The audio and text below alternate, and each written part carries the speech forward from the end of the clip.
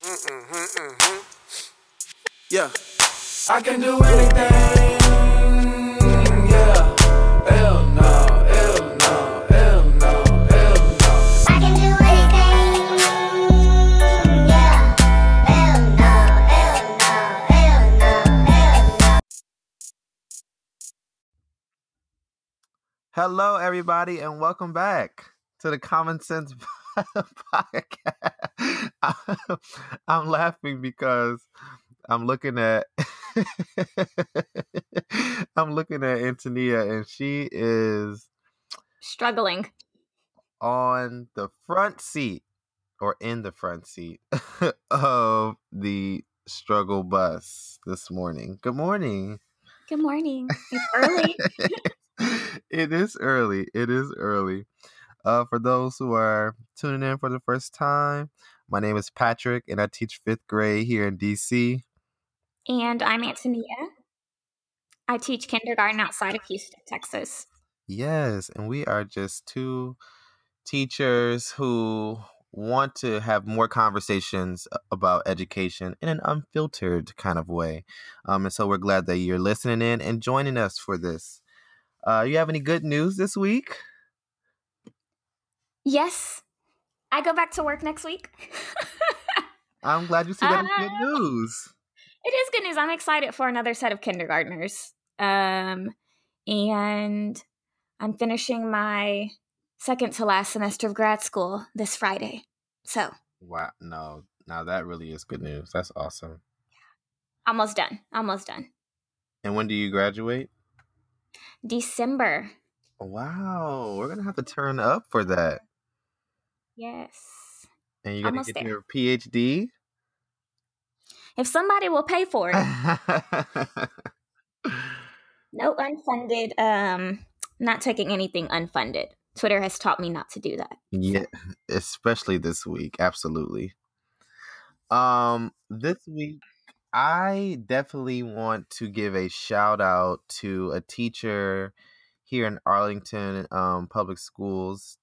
His name is Anthony Hyman, and I got a chance to visit a summer program that he's coordinating out in Northern Virginia, and it is a literacy camp for students of color in the district.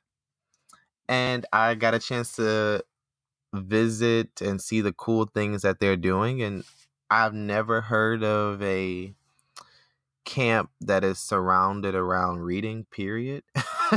Like, Yeah, it's normally always camps, STEM. right? Like, camps are supposed to be like quote unquote fun, and reading is not fun to a lot of kids, and to a lot of adults even. And so to see that there was a camp that was centered around reading, and reading for pleasure, but it was also a camp for students of color. So the books that were chosen and selected for the students to choose from were novels that best represented who was in the room. It really was just inspiring to see students excited about reading, especially Black and brown students. Like, I was just like in awe. And I think that we ought to do more summer enrichment programs surrounded around reading in a way that Yeah. gets students like excited about reading and excited about wanting to read in the fall when school actually begins. So now my question is, how can they, continue that momentum into the fall? But I thought it was a phenomenal program, and I was very grateful to be able to sit in the presence of those brilliant children. So thank you, Anthony, for letting me come and see your kids in your program this summer. Do you know if it was open just to children where it was, or if it was like open for the community? I think it was just open to students in the district. So students who were students of color who were a part of Arlington Public Schools. But I would love to see what it could become if it was to be a community program. What would happen if the city of Arlington Invested in. right? I think that would be so cool. So shout out to you. I also want to shout out everybody on Instagram who gave us so much love when we dropped our little graphic. Yes, that was so cool to get so many messages and retweets and comments of encouragement for this podcast. Like we thought about this podcast for months. Has it been months? Has it been months? We're just as excited as they are. Yeah, like we're just really excited to release it and get you guys' feedback and continue talking and ranting and doing the things that we know how to do. So shout out to you guys. Thank you guys. So this topic this week is something that is near and dear to my heart as a Black male teacher who teaches Black male students. Dun, dun, dun, dun. We're talking about behavior management this week, guys. Because we know you're getting ready to start school. And we know that most schools are going to tell you, you can't do any teaching until you get your routines and your procedures and your behavior management on lock. If it's not on lock, maybe they don't talk like that at your school, but if it's not on lock, then you can't even teach nothing, What are your earliest experiences with behavior management? I remember the red, yellow, green cards in elementary, and I want to say it was kindergarten. Mm-hmm. There was a pocket chart. It's like the calendar pocket chart, but it was used for that, and we all had 3 cards, and everyone started the day on green, and based on what you did, you could either move to yellow or you could move to red. And I don't know if we had the ability to move back to green or if we were stuck there or what. But I do recall having several meltdowns the few times that I did have to change from green to yellow, because I was a good student early on. I enjoyed doing what my teacher asked and thrived on the rewards I got in elementary. Ooh, like what? There was candy and erasers and toys. I remember getting them because like there wasn't a lot of money at home. And so getting them at school, I don't know. But yeah, that's my earliest memory. What's yours? I actually don't remember any type of like behavior management system in elementary school at all. I was trying to think about it. I went to Kennedy Elementary School in Southfield, Michigan. And I just remember like, I don't know. I'm really trying to think. Like, I don't remember any type of cards. I don't remember any type of clips. The one memory that I do have is that in 3rd grade we had celebration binders, and every week we got awards like superlatives, that you give out at the end of the year. Yeah. But we got them every week. And that's a lot, right? And then by the end of the year, you had this like huge binder of like things that you did well. So I appreciated that. And then at the end of every week, we also had a celebration party, like a celebration binder. I'm sorry, a celebration, like this the big ordeal. So like every Friday, every week it would be like a movie, like strawberry shortcake making or like cookie parties or like something like that. It was just like lots of rewards. I also remember like teachers doing this thing where like they put a word on the wall and then like like they erase a letter each day if you keep talking while they talk. Oh, I'm erasing the N, right? So I remember things like that, but I don't remember like an intricate system where every child was being like tracked, kind of like we do now. Like I just remember it was like whole class behavior systems that used to frustrate me because I'm like, well, if he's talking, like, why do I have to get in trouble for him? I don't do anything. But those are like the only things that I can remember. I don't remember behavior being like a huge deal. I just remember and by huge deal, I mean enough to create like a system behind it. I just remember teachers who were like older to me um being comfortable enough to nip things in the bud almost as if a parent would. Yeah.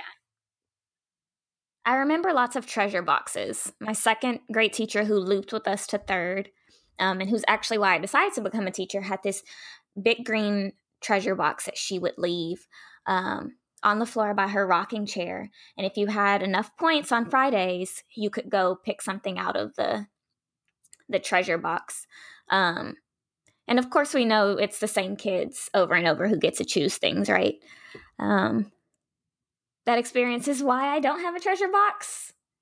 So It's too no, expensive yeah, anyway for me. Like, it is. Who is funding this? clearly they want us to do it. Like they want us to do everything, and eventually, like I ain't the got it. toys get stale. The kids are like, "Do you have anything else?" Like it's not a sustainable practice, and I just was over it after a while. Like Yeah.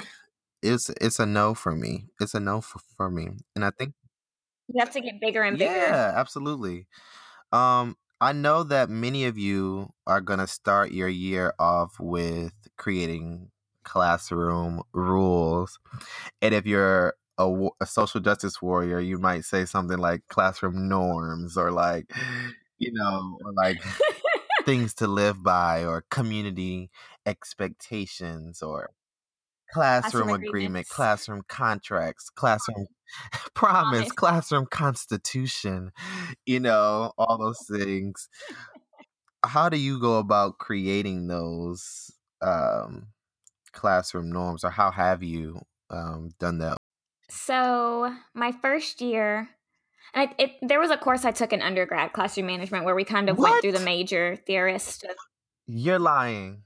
Yes. You took a classroom management class in No? undergrad? Yes. They Did you told not? us, okay, maybe because I didn't finish the program, but they told us in uh the 4-year program, because for those of you who don't know, Michigan State #1 for elementary education for the last 20 something odd years. Like there's a 5th year after you graduate, and that's when you do your student teaching. But the 4 years, you're doing like a practicum, but it's like you're only in the classroom like 20 hours a week. But there's no behavior management like classes, period. And they told us that we can't take them until you're in the internship year or the student teaching year. So I didn't know anything about behavior management besides like the typical behavior theorist. And that was my freshman year before we were even talking about pedagogy. So I just think it's interesting that you took a behavior management course. Okay, sorry, go ahead. So yeah, I took a behavior management course, and I still have the interactive notebook that we were required to make. Wow, that's cute. Yeah. So reflecting on it, it's just a bunch of old white men telling us how to manage children. But it was nice to learn about all the major theorists, I guess. So going in to student teaching, because I took it before student teaching, going into student teaching, I could kind of pinpoint practices and assign them to where it might have originated from. And so something that I was fond of were classroom agreements and co-creating those with children. In the past, I've typically had what I wanted them to get at. So like keeping your hands and your feet to yourself, which seems to be a learning process for little ones. They're so vague, and like as I've grown, I kind of realize that they become super vague. Like be respectful. Like what is be respectful, or what is be kind? Like those are vague and left to interpretation. Yeah, try your best, share. So really vague things, and I'm kind of moving away from that. So this year when I go in, goodness, I get kids in 2 weeks. I'll be out still. When I go in, I kind of just want to ask them like what they want our classroom to be like, because children are aware of how they want to be treated. And the best way to do that. Like, they have ideas and we just need to pull them out of them and have them share them with us, because a lot of the times I'm finding that when I just ask a child a question about like their choices or what they're doing, they know exactly what they should be doing or what would be the safest option, but they're not always, what's the word? Oh my goodness, I'm drawing a blank. I don't know. I'll come back to it. But kids know Yeah. what they need, right? So trusting that and drawing off of what they share with me, because I mean, it'll always come back to no one hitting you, someone being kind, asking to use their things. Like, it always circles back to that with young children, but allowing them to share that versus me saying, these are the rules for our classroom, we need to abide by them. I think when I think about classroom rules, I definitely agree with you in the fact that children have a sense of what they want out of school, what they want out of your classroom, and how they want to feel like throughout the year. And we have to give them the space to make their own rules. Because when we make the rules for them, or we create a draft without their like approval, we're essentially telling them that Input. Yeah. what you say is not as important as what I think as your teacher, because I know what's best for you. And they are children, they are growing, but in a sense, like, we have to give kids more credit. Before I even think about classroom rules, I struggle with this term, like behavior management, and like what that actually means. I think in my like personal definition, I think that, quote unquote, well, behavior management to me is just a set of like agreements or values or whatever that help to keep the class moving. Like, I don't like to think about managing. And that's No. not And I typical. think for me it's just like behavior management to me is not be kind. It's not like be respectful, because to me that's kind of getting into like conflict management. Like, I think that like, and Yeah. those two are separate. I think that behavior management to me are just like the things that you do as a class, as a teacher, as a student, that helps get through the lesson, the objectives with everyone involved.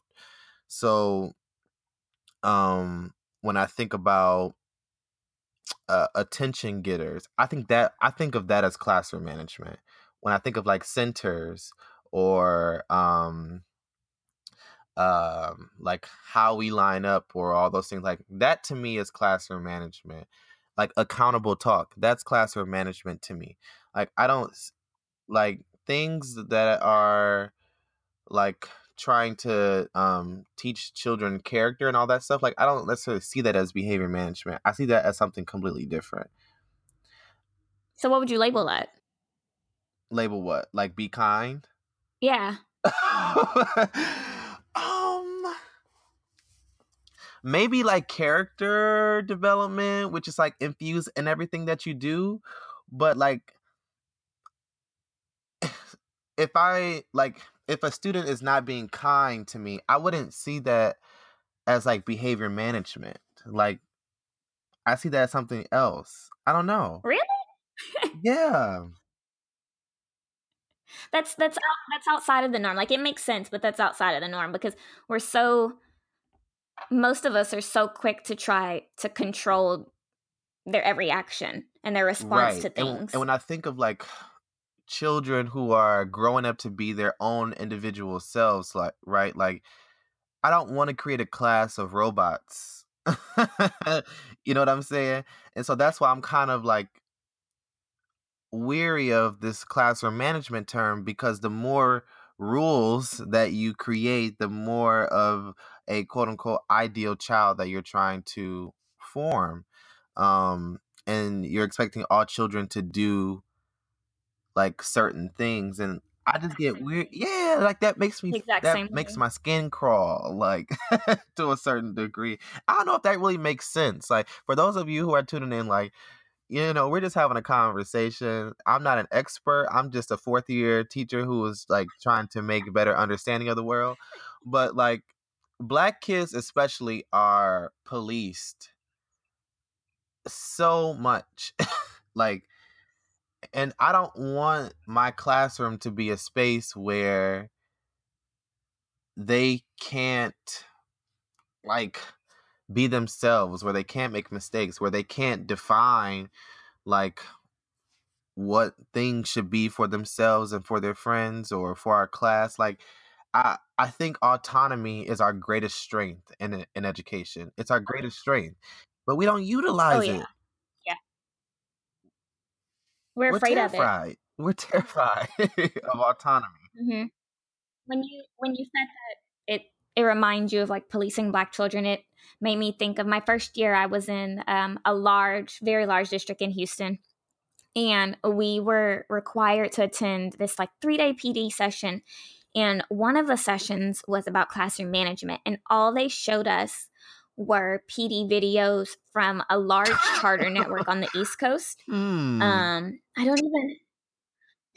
I have a glimpse of the name, but I don't entirely remember which school it was. But they even managed the children down to their movement from station to station. Like, you need to go all the way down this row of desk. You need to turn this way. You need to turn this way. And it just like they looked like little robots, and I just could not imagine being in a classroom full of 6 and 7-year-olds where I decided every movement. Like, where is any joy in that? Well, I There's not started any. in a charter network. That was my first year of teaching. First and last year in the charter. No shade to the charters out there, but we were attempting to model our school in every way, shape, or form after a large charter management organization on the East Coast, who I'm not going to say, but, many people are still reading his No. book. But can you believe that we Oh, man. spent time like practicing how to walk kids in line? Or like in our like 3-week PD before school started, that and like every time they transition from station, they had to be like clapping to the song because you wanted to know where their hands were. Wow. And like dollar position, slant, all those things were like a huge Slant. Oh my goodness, slant. I don't even Who sit that sits way that in way meetings. naturally? If you're still using slant, I really want you to think critically about that. And think about why exactly do you want kids to sit down at a desk with their hands folded? What is the real reason behind that? Do you sit at a desk with your You're hands afraid of folded? children. Is that how you reset yourself? Like when I was a second grade teacher, like we were taught that if the class is out of control, then you want to bring everybody down to a scholar position, which was back straight, feet on the floor, hands folded, head straight, and like no smiling. It was just like, you better be serious about what it is that we're doing. And then once everybody's there in scholar position, then you can quietly pick up your pencil and, do those things. And so, yeah, doesn't it Scholar sound crazy? position. And before you know it, we had these consultants come in who did the I don't know if I ever told you this, at the in the ear training, the real time coaching. No. Oh, well, they put like a microphone in your ear, and then they stand in the back of your classroom, and they were piloting this program, and they put a microphone in my ear, and then she talked through a walkie-talkie from the back. This consultant lady, and she coached my behavior management for the entire session. And while I was teaching, she was like, "State your directions again. Oh, student to the right has his feet in the chair. Give him a consequence. Student in the back is talking. Student to the right is talking. Give a consequence. Give a consequence." It would like, or she would be like random, like consequence 2, Like it would just be random like that. It was like like I couldn't even focus on the objective. And I remember the next day I sent the email and I was like, "Hi, thank you so much for wanting me to pilot this program, but I would not be participating in it anymore." Period. You know me, sis. I don't give a damn. And I and I was just like, I'm not doing this. So they called me in the office. They like cursed me out, like in like the most professional charter school way. And they're like, "How dare you tell us that you're not going to do our behavior management program? Like we're trying to make you a better teacher. You're like you're already great, but this could be great for our school." And I was like, my kids are traumatized. I was like, I am giving them consequences for things that I would never give them consequences for in the name of behavior management. Are you kidding me? I said them moving and sitting how they want to has nothing to do with like their learning. You know what I'm saying? Like so it just At all. it, I don't know. It makes me so emotional because I was just like, I went home crying that day, not because I was so angry that like this thing happened and like they forced me to do it again or they were gonna like fire me, Yeah. and I was like, okay, I need this check. So what I ended up having to do was like prepare my students for the time that this woman came in with the walkie-talkie, and I was just like, all right, kid, she's gonna come in, do what you're supposed to do. If I have to give you a consequence, it doesn't count. And like, I was just like, and she's trash. And I just wanted them to know, like, you know, yeah. I was just like so overwhelmed.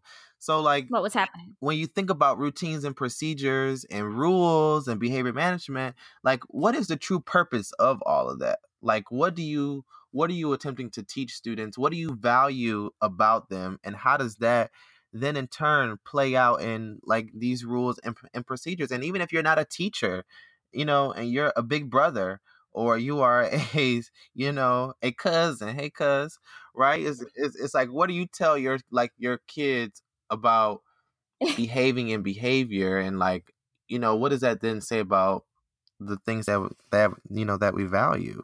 I think a lot of the things that happen, if teachers stopped and thought, would I want this done to my child or a child I care about, like it wouldn't happen. But we don't ever go through that thought process, right? It's just it's happening right here, right now. But like the things I see, there's a huge charter network in Houston that has expanded nationwide. And some of the things that I hear from families who send their children to those schools, it's like the same thing, the immediate consequences for small things that have no impact on anyone. It's just like if that teacher stopped and thought, would I punish my child for this at home? Like so much of the little things that we waste time on would not happen in schools. But then too, thinking about what you believe about the So I children you're think teaching. then so many people have questions like, well, what do you think about consequences, or how do you handle giving students consequences? Like should that like what do you do? Because so much of behavior management is about consequence, right? And it's about using that consequence to The consequence, then yeah. influence others to do the quote unquote right thing. So I'm curious to know, like, what is your view on consequences? I think consequences should always be natural and logical, right? So if you acted up during stations or you didn't do your work, that doesn't mean you lose recess. Or a 5-6-year-old, okay, I'm gonna act a fool right now. When we go out to recess, I don't know why I'm sitting out. That happened 30, 40 minutes ago. Why didn't you address it then? Why am I losing my right to play? And that's something we turn to so naturally. It's the easiest thing to do.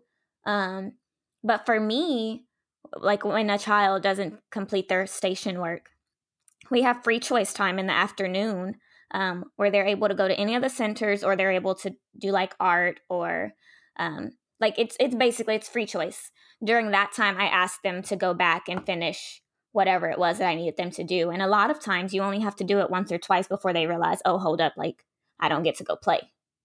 So it's not that you are losing something that you have the right to, I guess. Like free choice can be taken away in my class. Like I have no problem with taking away free choice because a lot of the things I do and try to do are play based and are hands on.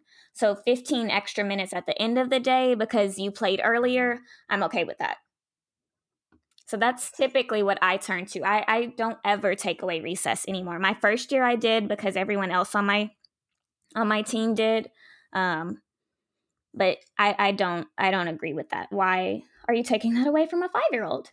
So yeah. I'm with What do you you on the think? whole logical thing. I think that for me, I try to make them as swift as possible and in the moment as possible. So Yeah. if you, here's an extreme. If you like tear down my bulletin board, right? Which has happened, right? You gonna put that sucker back Yeah. up. You know, I'm not gonna take away your recess because like uh took my bulletin board down. Or if a student, has called another student a name or has offended another student or been mean to another student, that to me, one, does not have anything to do with behavior management. That's one. But two, like that to Yeah. me is all about like relationships and relationship building. And therefore, like, okay, well, you guys need to figure out how you're going to repair this relationship. I have so many cute first grade moments when this happened, where a student like continuously stepped on the back of another student's shoe, which is a huge thing for Black people, right? It's like, don't step on the back of my Yep. shoe, especially these crispy Air Force Ones. Like, are you kidding me? And we had a community meeting about it because the student was so pissed, and he told him like, I can't believe you keep doing this. Da, da, da, da, da. And so, you know, we had created a norm in our class where the student was like, well, what can I do to, kind of help our relationship move forward in addition to apologize? And so they end up working it out where they walk next to each other in the line. Right? He's like, well, can I just walk? Look at that Can I walk solution. next to you then? I say, yes, absolutely. That's so great. Or when a student was being really rude to another student because they had a bad day, she was like, do you mind if I like carry your lunch box to lunch? And it's like little small like gestures that I think They're like so that they cute. were like, well, if I can do this, then maybe that, like I can repair the relationship and work to show you that I'm actually doing things. And Uh-huh. like, I like that kind of culture. The fifth grade was a little bit different. I think that we like, realized in fifth grade, from that not everybody's going to be the closest of friends, which is fine too. And then for Yeah. consequences, like there's some things where, you just look at them a certain kind of way and like they know like I'm gonna straighten up. But the whole purpose for me is like we're going to keep the class moving. And yeah, like I think that's really important. But it also comes back to me to engagement, right? So like students should want to be in your Yeah, that's class. true. And like students shouldn't have the behavior system that you have, whether it's, you know, restorative justice or classroom meetings, whether it's like the very flawed class dojo, or whether it's like the extremely oppressive behavior charts, or whatever it is that you use. Like if students have that joint figured out to the fact that they're manipulating it because they don't want to be in your class, and I think that also like speaks to a bigger issue. I think how you were talking about how like their interactions with each other, it's so fun to teach that in early elementary because they're still like developmentally they're still very egocentric and they don't always they are they don't always pick up on the body language of others Right. or that their words and actions may have hurt someone because they were focused on what they were interested in at the time. And so it's fun to teach them to use I statements.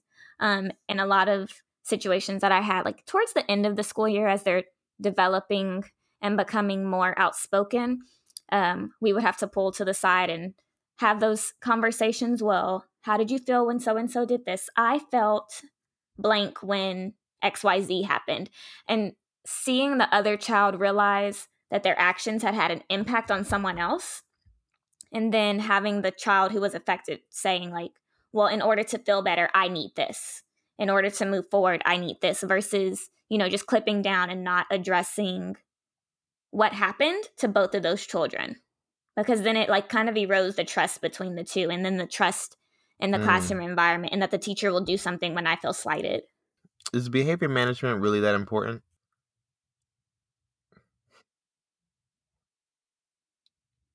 Man, that's a good question. I don't know. I feel like I don't do a lot of it. Because if you were to walk in and ask what my behavior management plan is, I couldn't articulate it.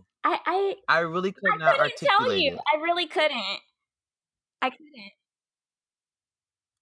Like, I don't have a name for it. I don't. I just treat children as individuals and help them to learn how their actions impact others and how to share how they would like to be treated. I don't know. I remember at the beginning of the year, I had a parent ask what my behavior management plan was and what would happen, like, if their color changed. And I said, like, I don't have colors. Like, it's my job to teach your child how to navigate this. Like, we'll work together to learn what to do. Did it stress her out? No, surprisingly. She was like, that makes a lot of sense, because there's no reason to be tracking behavior on a 5-year-old like that. First of all, who has the time? I don't. And so I remember this time last year, we were as a team like trying to decide what the behavior management system was going to be. And I remember almost being in tears at the thought that I would have to use like a color chart. And so last year, my kids, we had this citizenship calendar, but my kids just colored it whatever color they wanted. And if I had something that needed to be said, like, I would just call home, because things get misconstrued over messages, over text, over email. So like me calling and sharing what happened with your child immediately, I don't know, I prefer that versus like a point on Dojo or a letter on the conduct chart. It seems impersonal. I know that there are people who have, slid into my DMs or mentioned me on Twitter or have had thoughts about this idea of like, well, what do you do when a kid is completely out of control? Or what do you do when there's like a crisis in a classroom? Because that does happen, right? Like, I've been in classrooms where chairs have been thrown, or, fights breaking out right in front of you, or like being called like a bitch ass nigga, excuse my language, by like a 6-year-old, right? Like that's how they felt about me in that moment, which was fine. However, like, to me, that doesn't have I don't know if behavior management is the cause of all that, though. No, it's not. There's something else. It's like children bring in their full selves. I'm just saying. So, like, if you have a fight in your classroom, or you have, like, a child is doing something egregious, like, and a principal comes to you and they say, oh, it's because your classroom management is not tight, or it's not together, or you're getting marked down on like a teacher evaluation because of an egregious behavior. Like, I'm not sure if classroom management is the appropriate like thing to be focusing on. I'm not sure it's that. It really brings me back to Love and Logic, which was written by who wrote Love and Logic? Some women. Jim Fay and David Funk. They wrote Teaching with Love and Logic. I love that book as well, but it just makes so much sense. I think when it comes to crisis intervention, like, we got to be willing to kind of, one, take ourselves out of that and look kind of macro. You know what I'm saying? Like, and being able to identify those triggers and the origin of those triggers, and like kind of understand Yeah. like what's really going on. Yeah, like there are a lot Like of it's not things that are new. happening. Like despite Yeah. children being in school for 8 hours a day, sometimes even more, they still go home and like things still Things happen there happen outside of that cause school. them to be in a certain mood or cause them to learn a particular behavior. But I'm not sure that that has a lot to do with classroom management. Like I think that that stuff is going to happen regardless, and you teach them how to navigate through it, like you said. Yeah, I would agree with that. So if you would have like one or two like tips that you would give to a teacher regarding this thing, behavior management or classroom management or whatever, like what would you give them, or what would you tell them? Something it took me a long time to learn, what I felt was a long time, was affirming what a child felt when they'd been slighted. So, like, you don't see the entire situation happen all the time, and you don't know which side of the story you're getting first. And so, when two children come up to you and say, well, so and so did XYZ, like, it changed my classroom to say, I believe you. Can we figure out, like, what else also happened?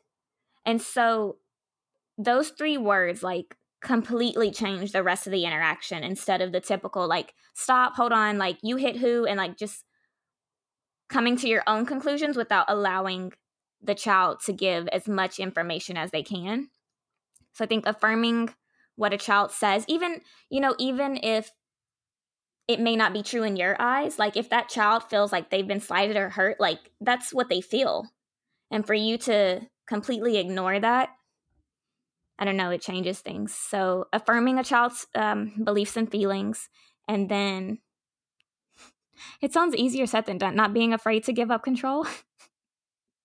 Sounds so easy. But it makes all the difference. Yep. All the Absolutely. difference. So yeah, those are my two tips. What would you say? I think going off of that, I would say not everything needs a procedure. Allow things to be natural, because when you create a procedure, you're creating an opportunity for failure, like every time. um this year, this past year, I didn't have a procedure for pencils. Like I allow students to use their common sense for pencils. When your pencils broke, they got up, they got a pencil, and they came and sat back down, right? And those students who wanted to take the long way back, or those students who, did something different, like we handled that as a class. But I didn't feel the need to spend 20, 30, 45 minutes teaching students how to get up and get a pencil. Not everything needs a procedure. So that would be my first one. I think my last one would be, remember that you are a classroom community. And so every procedure, every rule, every agreement that you create for your classroom has to be done together. I think it's okay for teachers to brainstorm ideas. I don't think it's okay for teachers to present those ideas to students. I think that it should be done collectively, and everybody is held accountable for that. Like, it's not the teacher's responsibility to hold students accountable only. It's students' responsibility to hold each other accountable. And it's also the student's responsibility to hold the teacher accountable for everything. My kids did that last year. Yes. Really? You didn't XYZ. Oh, I'm sorry. Excuse me. Thank you for reminding me. Yeah, my children never had, especially my 5th and 6th graders. Oh my goodness, they never had an issue checking me on nothing. So. And sometimes I needed it. Like I would. Right. I would legit forget whatever. Oh, okay. Thank you. I'm sorry. Yes, and in a sense, right, it humanizes you as a teacher. Because I'll say it again, like teachers are human beings, and we don't want to be put in a space where we're seen as like this ultra authoritative figure who knows all things. Like, no, I'm actually a human being like you. And when I signed up to be a teacher, I signed up to be a lifelong learner. And because I'm a lifelong learner like you are, I'm going to then learn alongside you. Yeah. So I think ultimately, like, behavior management, classroom management is an ongoing conversation. I don't necessarily know if we told you guys concretely what we needed you to know, but hopefully you took away some things that you can, you know, think about as you get ready for the new school year, or if you've already started, that you can continue to think about, because you should constantly be reflecting on your rules, Yes. agreements, because things change, people change, kids change, teachers change. Like, we go to that new PD, we want to try something new, right? So continue to think about this. And anything else you want to add before we take a break? No, I think we're good for a break. All right, we'll be right back.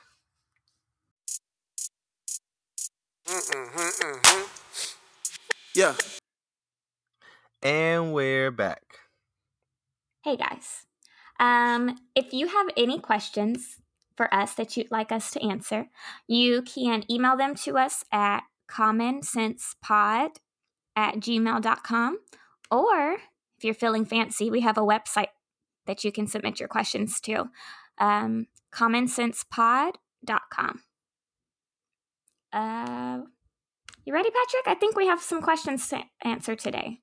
Yes, What do we you have two got? questions. Okay. The first question is, Dear Antonia and Patrick, hi. I'm going to my first year of teaching here in Missouri, and I want to know how much of myself I should share with parents. I don't want parents all in my business, but I feel like I should get to know them. How much is too much? Oh man. I feel like that's an easy one. When you feel uncomfortable, it's too much.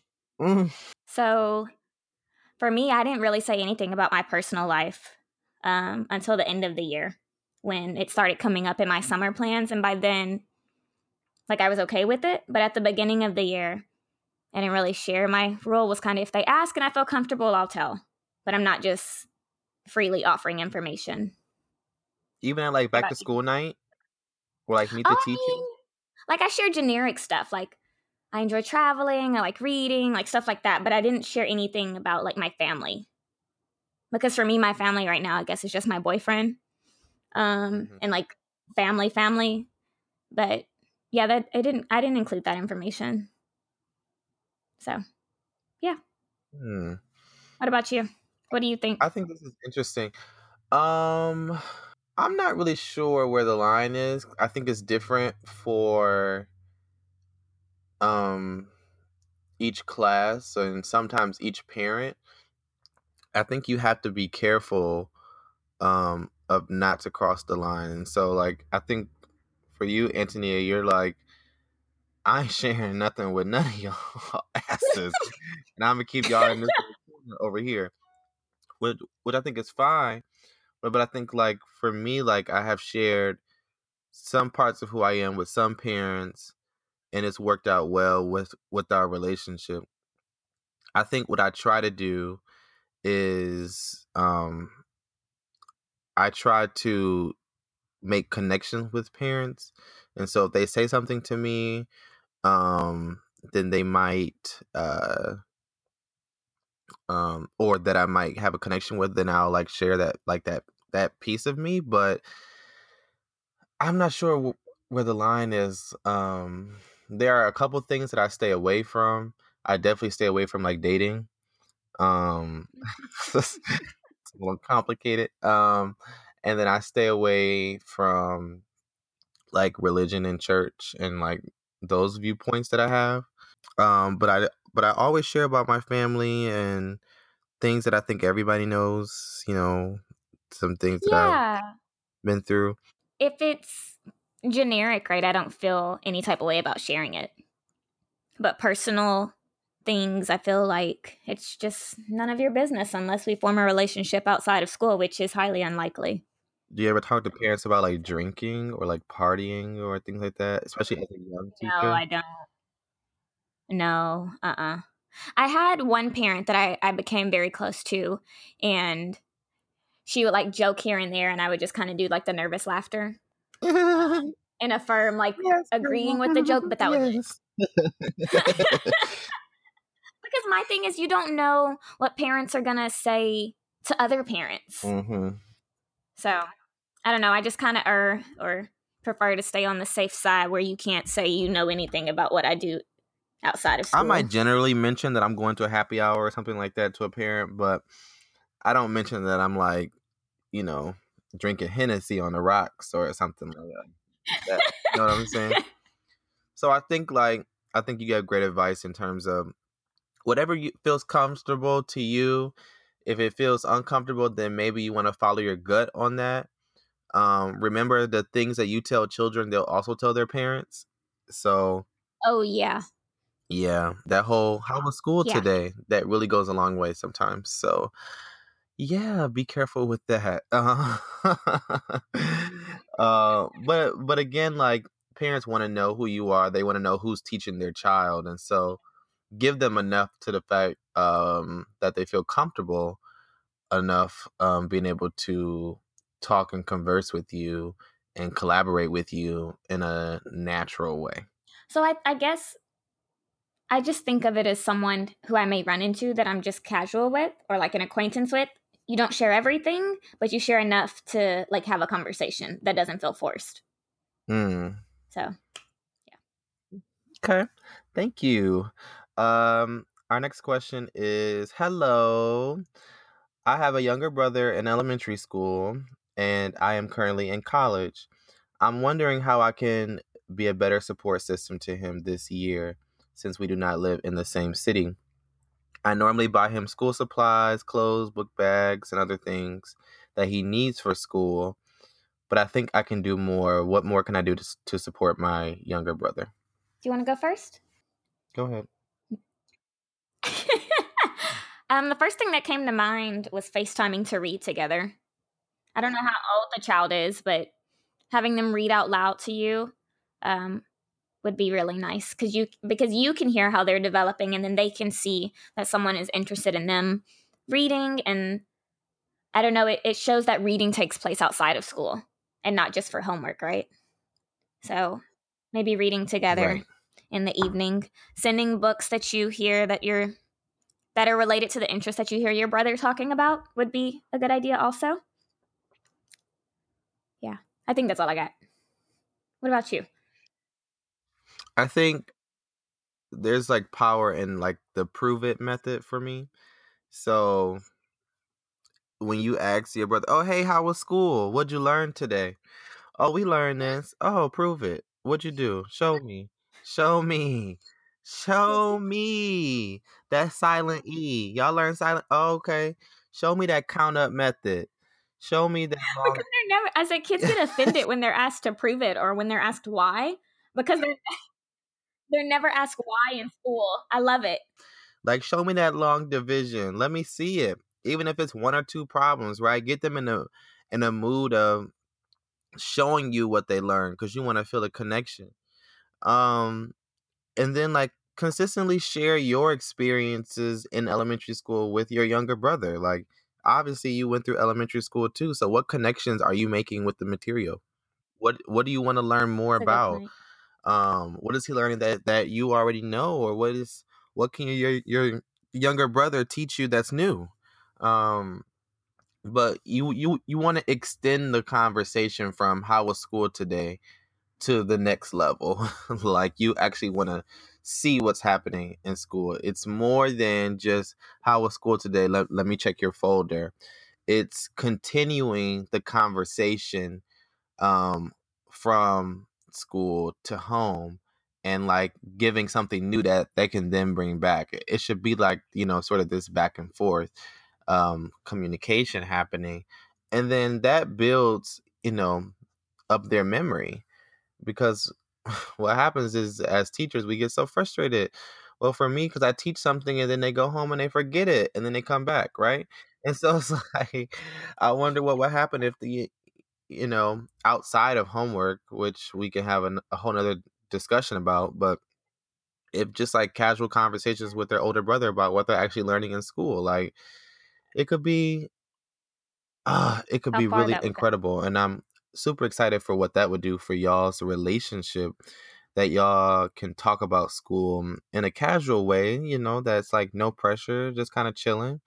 But you're also pushing your younger brother to do what he needs to do, and learn the things that he needs to learn, and you can challenge him to ensure that he can be the best that he can be. But it's really important. Huh? You give such nice advice. Oh, Did you give such nice I advice? try. But we need younger brothers. Oh, I'm sorry. We need older brothers. Like, we need big sisters and cousins.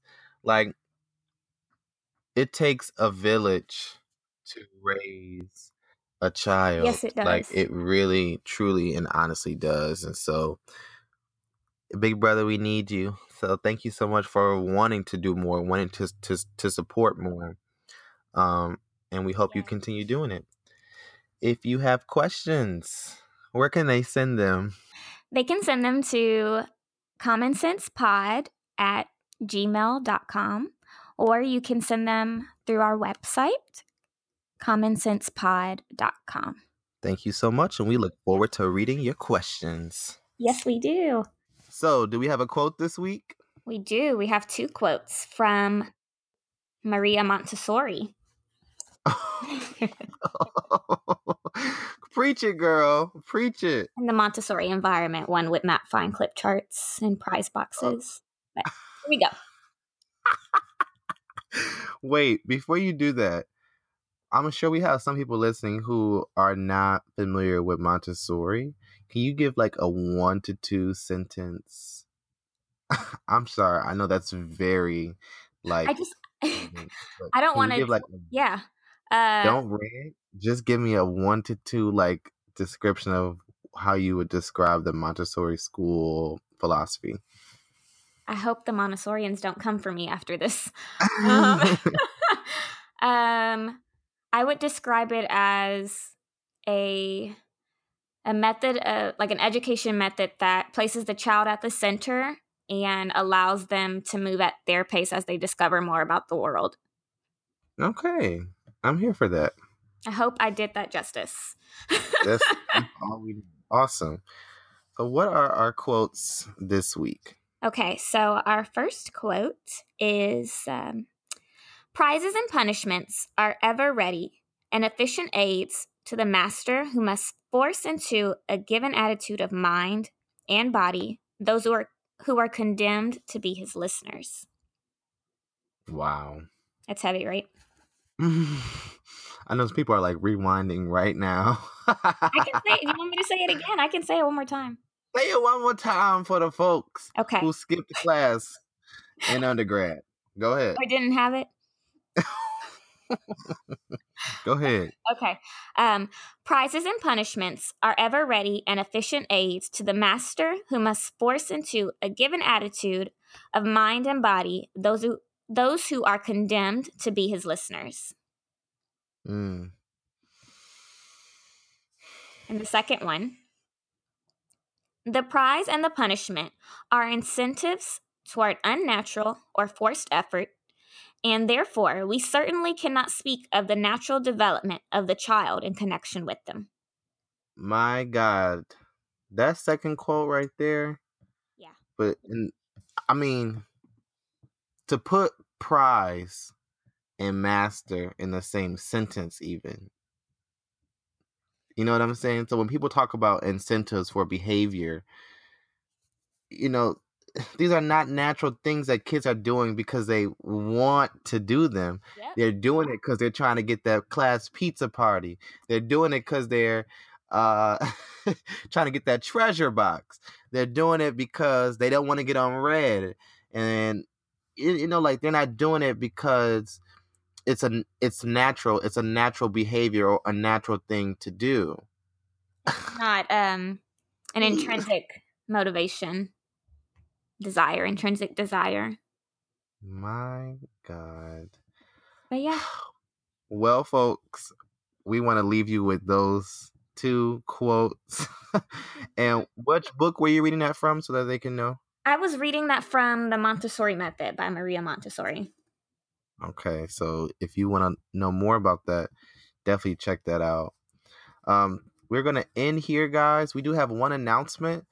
We are hosting a book chat on August 9th, Thursday, August 9th at 7:30 Eastern Time on Twitter.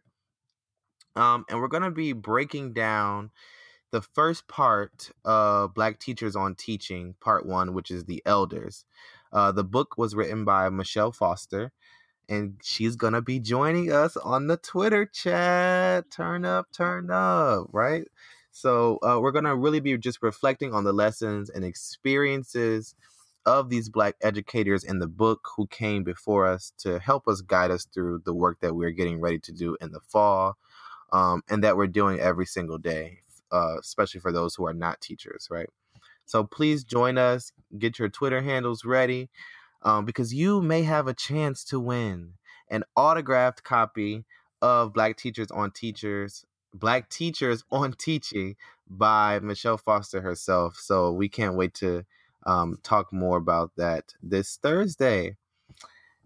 I'm excited.